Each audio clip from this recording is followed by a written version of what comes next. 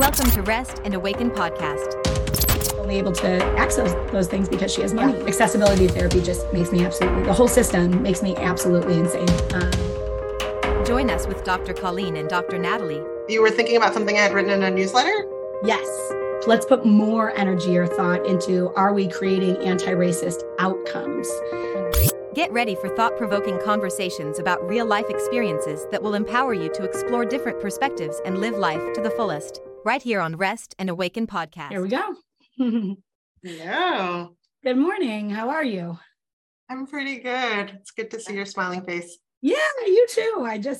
I wish we could do these more often. I know like there's no urgency and we can be paced, but it's exciting. It's fun. It really is. Yeah. It's really good to be in conversation.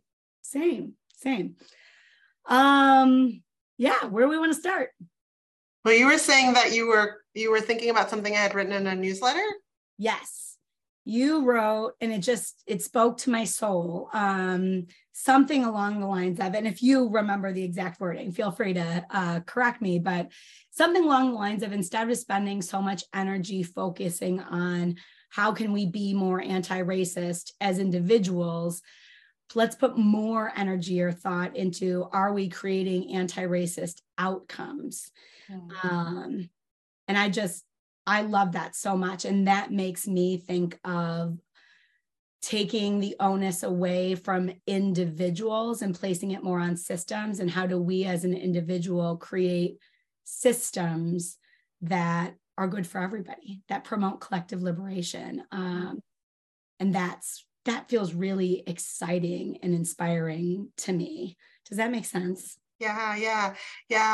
One of the things I've been thinking about a lot, and I feel like part of it is my journey over the last year. I was very much a person who did anti-racism education from changing hearts and minds. Like, how do I get people to care more and to think more and to have less apathy? And then I was reading Lily Zhang, who is this non-binary Asian American DEI person, and they talk a lot about outcomes, DEI outcomes. And it took a while for me to be swayed, because in my mind it would be both. And yet, what does it matter if I think anti-racist, but if I'm doing nothing, right? If the systems don't change, if the culture doesn't change, if there's still great disparity, what does it matter if my heart and mind is changed, if my behavior isn't changed? And then that made me think of individual ways we can build, and Resmaa Menakem talks about building an anti-racist life, anti-racist culture, embodying that. So thinking about joy, right? Yes. Right. That, and not in a materialistic, egocentric kind of joy, but just pure joy. And how, I think particularly Black joy, queer joy, absolutely, neurodivergent joy, people who come from marginalized groups, if they can experience joy, then that is anti-racist outcomes to me. Yes. Right? Because the system doesn't want the marginalized people to have joy. And so, yeah, I've been thinking a lot about how to do that. And one of the things I've been talking to you about is making the decision to switch from being fully self-employed, which I've been doing the last 3 years, to going back to working in a system. And I've chosen to go work in a predominantly white institution, which I'll start later this month. And it was such part of that was realizing I wasn't experiencing joy anymore from anti-racist education. And so then it was I know that this is important, but if I'm not experiencing joy anymore in it, is there a way that I can create anti-racist outcomes in a different way? Can I bring that into a system, into a campus, into a team, where it's really about how do we collectively make this university campus better for our students, for our faculty, for our staff? How do we breathe and live into anti-racism versus it being this theoretical thing? And I feel for me, that was the awakening of the last 6 months or so, was this doesn't work for me anymore. My values are still the same, but the way that I'm living into it doesn't have the same joy for me anymore. Not to say that everything should be joyful. No. But like, it also shouldn't be rageful in the ways that it had become. Yeah. Or so arduous, right? Like, and I think, yeah, different process and different issues, obviously, because I'm white. But over the last year, probably since January, we've been really thinking hard at my organization at CCBH about how we're doing anti-racism. And when we started to really deliberately do the work, it was not joyful, right? It was hard, but it felt deeply meaningful. And it felt like, it did feel like changing hearts and minds and excavating a bunch of the shadowy stuff that had not been explored. It felt deeply meaningful. And then it got all twisty, where it started to feel like a bunch of really well-meaning white people tearing each other down, or like trying to one-up each other in terms of wokeness. It just started to get really weird. And when I read your sentence about creating anti-racist outcomes, I'm like, that's what we need to do. Like, less talking. There's a place for talking, right? Multiple truths, right? Absolutely. There's a place for talking. There's a place for exploration. There's a place for excavation. But the place in my journey that I'm in right now is one where I want to find joy in creating systems that create equity, right? And I feel like when we create systems that create accessibility, equity, inclusion, when we've got systems that are doing that, that's the foundation for joy, right? Because how can we, move up on like Maslow's hierarchy when the basics aren't being met in a meaningful way? And so and to figure out what's my role in that in a way that brings me joy. And it's not about me. I can already hear it. It's not about me. Of course, it's not about me or my joy or whatever.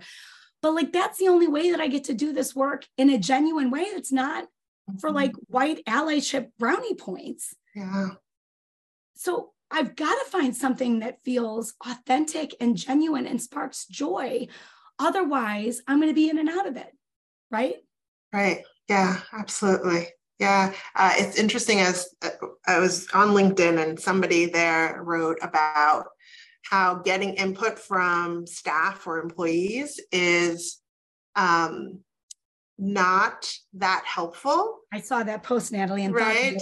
Yep. Yeah, because that implies a certain level of safety or bravery for the person to give you like real feedback because of that power differential.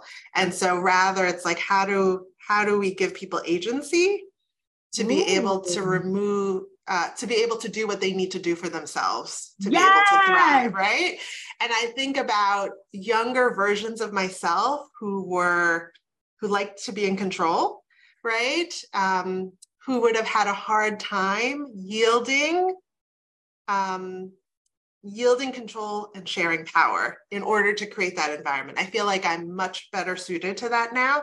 But when we talk about like disrupting systems of oppression, like, white professionalism, that it becomes hard, I think, for bosses to be able to share power, yield, control, right? Like, as long as the outcome is the work gets done, right? And the person is living into the values of the company, then do we need to be micromanaging, or not even micromanaging? Do we need to have as many like systems, whatever, put into place? Like, I think we need systems, but when I see some entrepreneurs, like some of the ways they talk, it's like, ooh, it's like it's a little intense. Like, where is there room for the employee to like grow into it and make it their own versus them just working within our confines? God, that is such a good point, and speaks to the journey, right? And where you are on your journey. I can see myself so much in what you just said, in the beginning phases of it, and everything needs to be structured, and we need policies and procedures and process, whatever. Right. And you're right. There's been a letting go of all of that. That's been hard to do because the part of me that is a people pleaser or worries about being perceived as moving away from anti-racism or collective liberation is like worried that by removing all this structure around how we do this work as a team, that like people are going to think that I'm like moving away or I'm taking the easy road or whatever.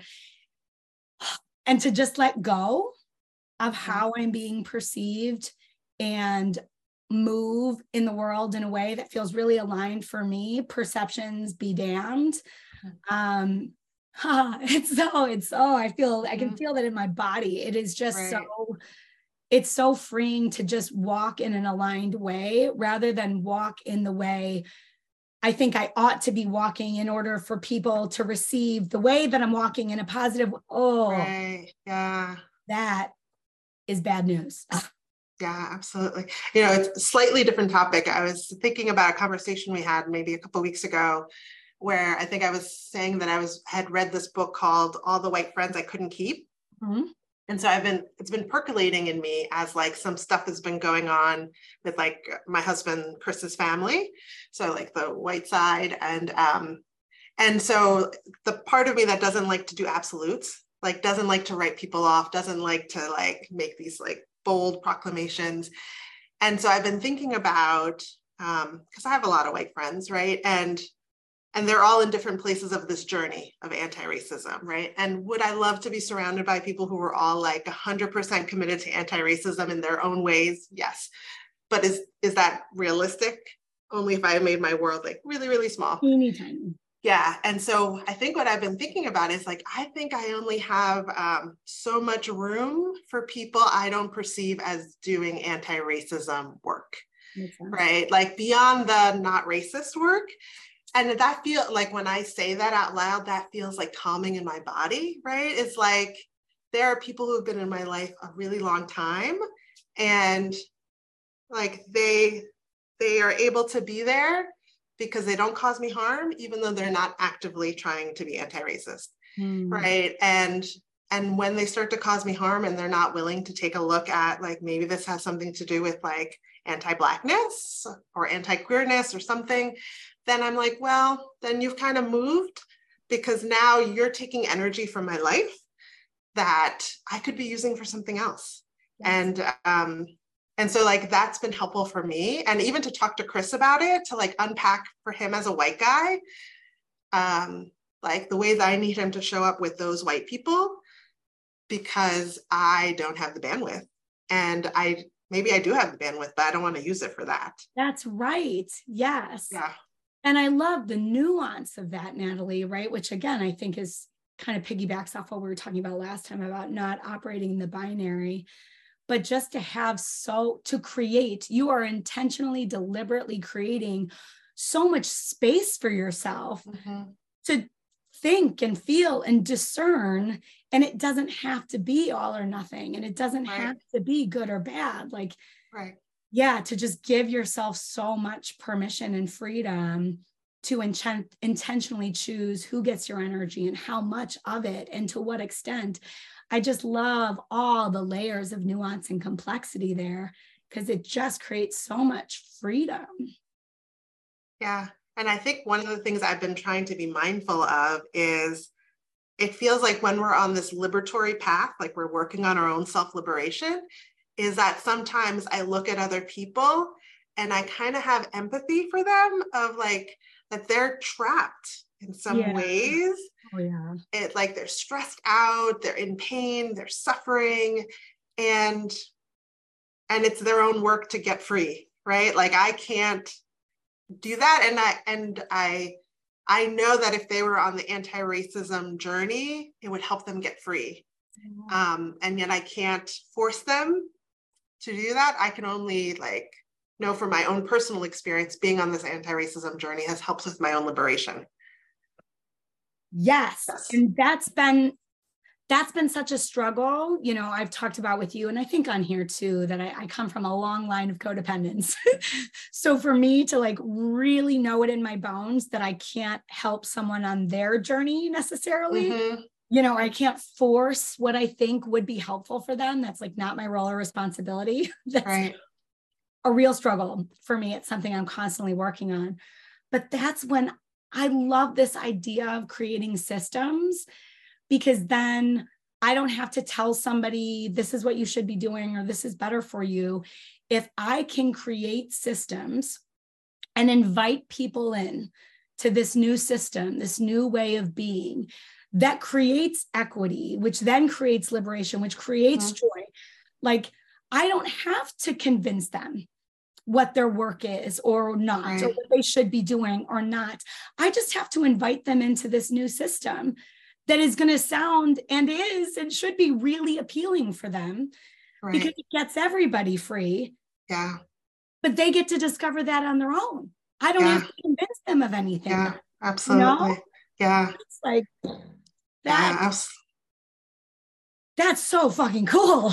Yeah. And to recognize that there are people who will struggle with our own joy, right? Like our own freedom, right? Like, I feel like, like some of it is like subtle comments, like your standards are too high, or like you change too quickly or whatever. But it's like, for me, it's like, I'm like, what am I going to do with this one wild, precious life that I have? Like, am I going to wait around? Or if I can make a move, like if I'm not like 100% or even 90, 80% joy with what I'm doing in terms of work, I'm going to make a change, right? Because particularly living in a Black queer body, like that stress living in my bones isn't gonna help me, right? And so just thinking about like some people, I just have to say, I wish you well.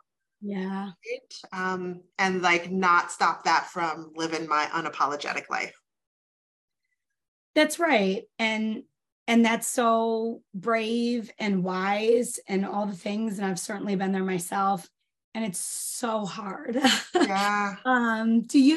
I guess that's more of a question, because I know you're in it right now and that you're clear about it and it's super aligned, which makes it easier.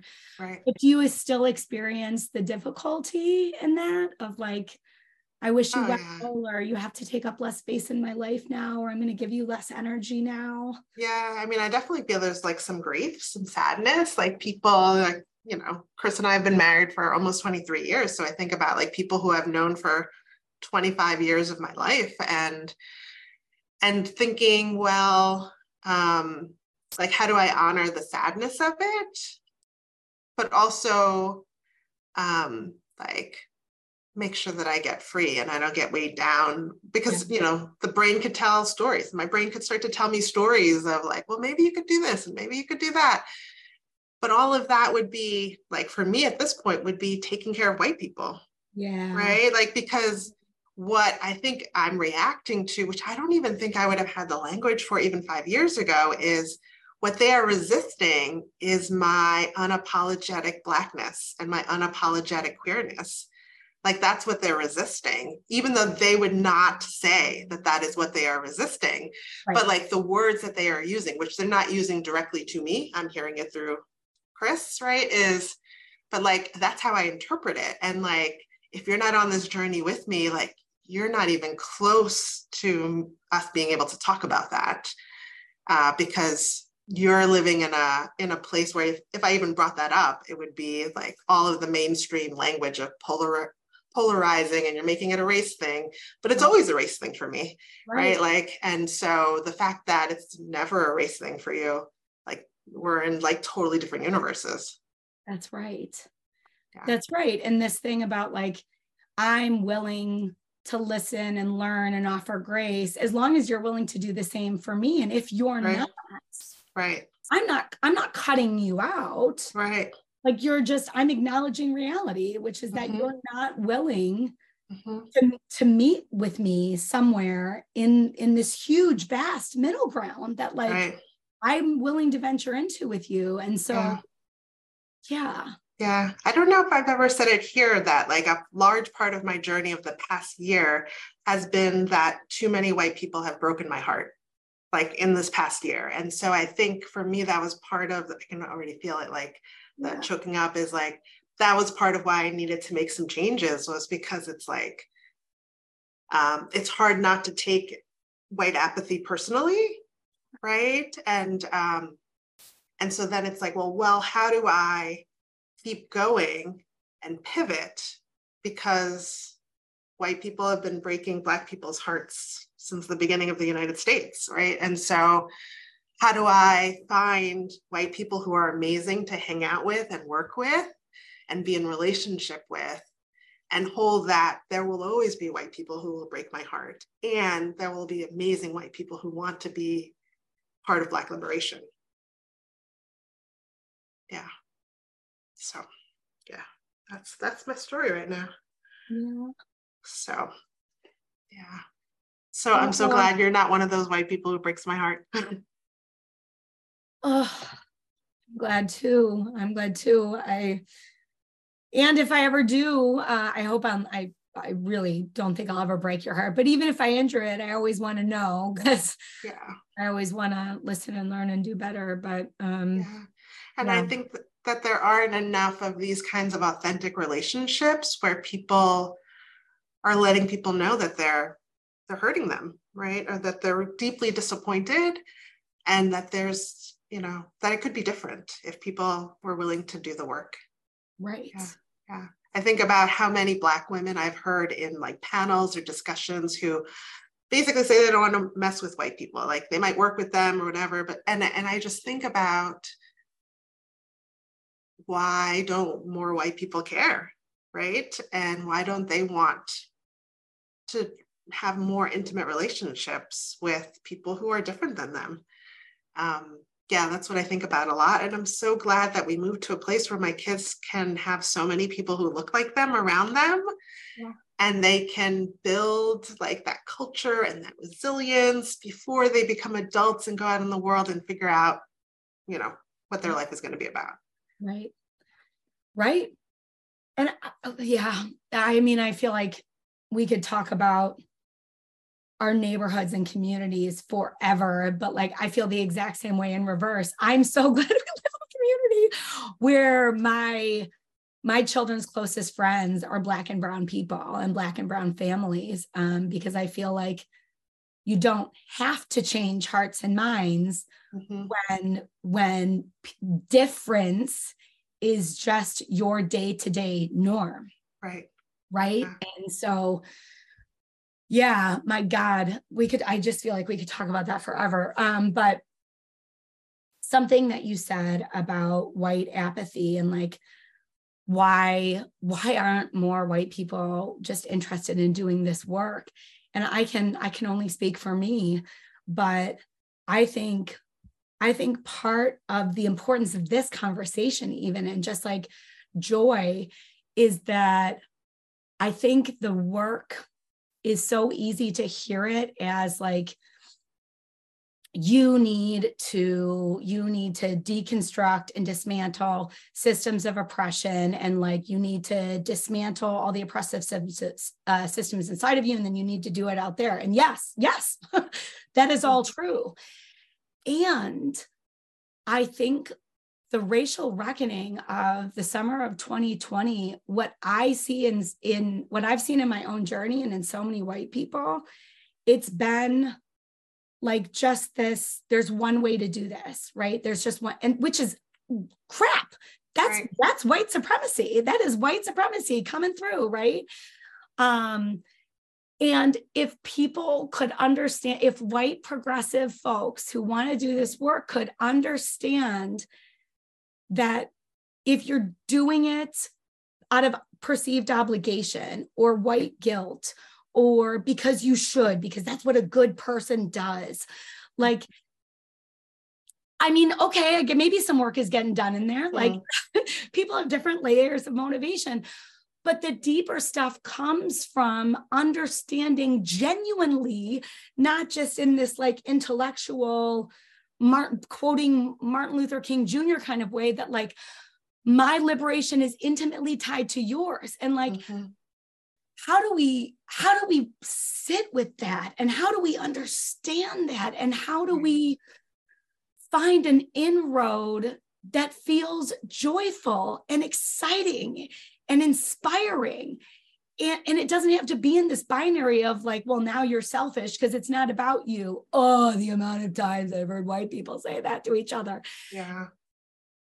If white progressive people could really kind of sit with that, I feel like that's where it changed things for me. Yeah. That's where it got deeper in my journey. So I don't know. I just said a lot, but Yeah. I hope some of that made sense. I think the white progressive people have a lot of work to do, and they don't recognize that they have to do a lot of work because they don't realize how insidious colorblind racism is. And they're too busy pointing at like overt racist people. Yes. I was running this workshop last night, or doing this consultation last night with this predominantly white space, and they want to make their community more inclusive, because they tend to cater to like a white middle class environment. What was really powerful, it was one of those workshops that I really enjoy, because we're getting into like, how do we embody this? How do we make this practically happen? Which it feels so different than like anti-racism 101. Mm-hmm. And one of the powerful things is we were talking about like making an agreement that says that we respect pronouns and like names and all the stuff. And so I said, like, if you're going to give this to your community, you should embed it in like why, right? Because some people are living lives in which they never hear about pronouns. They never hear that this is an issue because they don't have any proximity to, people who are different than them. And I said something like, in this space and in this community, we acknowledge that gender is fluid, right? And that's why we use people's pronouns, blah, blah, blah, or we ask people's pronouns. And one of the white women, she took a risk and said, I don't actually believe that gender is fluid, and like at a deeply moral place, and so because she was so honest, Right, yeah. I was able to like create a bridge for her, right? To say like, you can still believe that, and we can still work on pronouns. And like, I forget, like I said something that was like a minute long, but whatever I said helped her soften to be able to hold the space of both and. And so we were able to write an agreement that said, whether we believe or recognize that gender is fluid, we respect pronouns and we accept transgender and non-binary people. Like, and so it was like, yay, like this is more of the work that has to get done, right? Is that I don't need to change your heart and mind. I just need you to do the policy, right? Like you can believe whatever you want, and can you still respect people's pronouns, respect people's genders, and that's it, right? And so I feel like that's the work I feel like the United States needs to do. Is it's great if you all change your hearts and minds. Yeah. And I know that there are multiple truths, right? And religion has a huge part in some of this stuff, and we don't have to oppress people. And I appreciated that she could say, yes, and I can get down with the pronouns. Like, I want to respect you. Yeah. Right. And it's like, yeah, that's what it's all about. Respecting other people. It's not all about you. That's right. And that is such a beautiful moment, Nathalie, because you're helping them create a system that creates equity, right, and safety, right? And just by being a part of that system, right, does over time that change her heart and mind? Right. And I would say probably, right? Yeah. And so like this idea, like that's going to take time, but right. And I could hear all the fear, right? Of like, well, how are we going to change the culture? How are we going to get these leaders to like do this? And it's like, well, this is what we're aspiring to. We're aspiring to it. And eventually, if you keep doing this, eventually it will spread. That's right. That's right. And it's so, and I think this is where some of the apathy comes up when white people focus so much on everybody else. What are you doing? How are you? Are you doing this? And I want to be, and like, there's a room, obvious, multiple truths. Of course, we as white people need to be challenging each other. And if that is all you're doing, instead of looking inward to say, what am I doing every single day in my own tiny little systems, in my own ecosystem, in the system of my family, in the system of my workplace, in the system of my community, what am I personally doing to create systems that build and increase equity, inclusion, and diversity? Then like, what am I doing, right? Because that we talked about it, I think in the last podcast, sometimes people just need a minute. And like, how can we be less, how can we just make room for that, right? They're not allowed to do harm while they need a minute. Right, yeah. But can we just like just loosen up and just like create a little bit more wiggle room for people to join us, even if they're slower. Right. Yeah, absolutely. Yeah. And I tried to think later, it's like, what did I do in this workshop that allowed people to say different things? Really, I mean, right. Because I think I invited like the rebellious part of them into the room, right? Because if they represent a larger community and I want to hear what the community is going to react to. And I think like there's too much politeness, right? Like that people will say whatever they need to say or say nothing, right? But inside they're churning, right? And I think like this idea of like bringing the body into the room, right? And like she was able to say like, whew, I can feel myself getting really warm and like, I'm going to take a risk, right? And then after she had said it and we had chatted, she was able to say, oh, I can feel my body calming down. So like even bringing the body into the room of like, it's not just a head thing. It's like, oh, my body's telling me this is hard, right? And yet I'm going to take a risk in this relationship. And I felt closer to her afterwards, of course, right? And so like to invite more people to like, take the risk to say the things, but what do we need to do to regulate each of our own systems? Because in that moment, I was regulated enough that I could be compassionate and hold the multiple truths. I'm sure there are times in which it would be harder for me to hold room for something I fundamentally don't believe, right? And yet, if we're working towards the same end goal, I can hold space for that. Yes. Oh, yes to all of that, right? This work specifically with white people who want to be allies, co-conspirators, there is so much, I think, moral superiority that comes up for people. And I think it's well-intentioned because we want the same things. And we believe so strongly in this stuff that I think it's really easy to get fired up and slip. And then when we're fired up, we know as psychologists, right? When we're fired up and our stress response goes up, we immediately default to the binary and it's us versus them. And we're ready to fight or retreat. But right, how can we just breathe into just being in these moments with people and being curious and compassionate? And again, multiple truths, not allowing folks to do harm, but getting curious about what they're saying and figure out where is the bridge, where is the middle ground, where can we sit in this messy middle together so that we both take a step forward rather than each of us retreating, you know? And now have we done more harm toward them joining us on this journey than how can we accommodate a little bit rather than expect perfect assimilation 100% of the time?